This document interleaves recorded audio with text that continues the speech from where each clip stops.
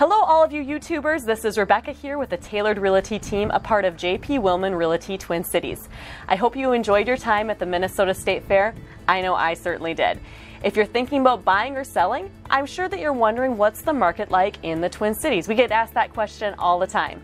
Well, in the month of August, the average sales price was 100.3% of the list price, which means that the average house sold for more than the list price. So it still is a seller's market, so sellers, make sure you're taking note because this is still a great time to make sure that you're getting the most amount of money possible for your home. As a buyer, though, the fall is an amazing time to buy. The reason for that is because most buyers are actually looking between April and September. As soon as Labor Day rolls around, there's a little bit less competition. So that means that we can take a little bit more time finding that right house, and we can hopefully snag you a little bit of a better deal. If you have any questions about real estate in the Twin Cities market, make sure that you reach out to myself, Rebecca, or any one of my teammates. We'd be happy to help you out. Once again, this is Rebecca with the Tailored Realty team. Thank you and have a great day.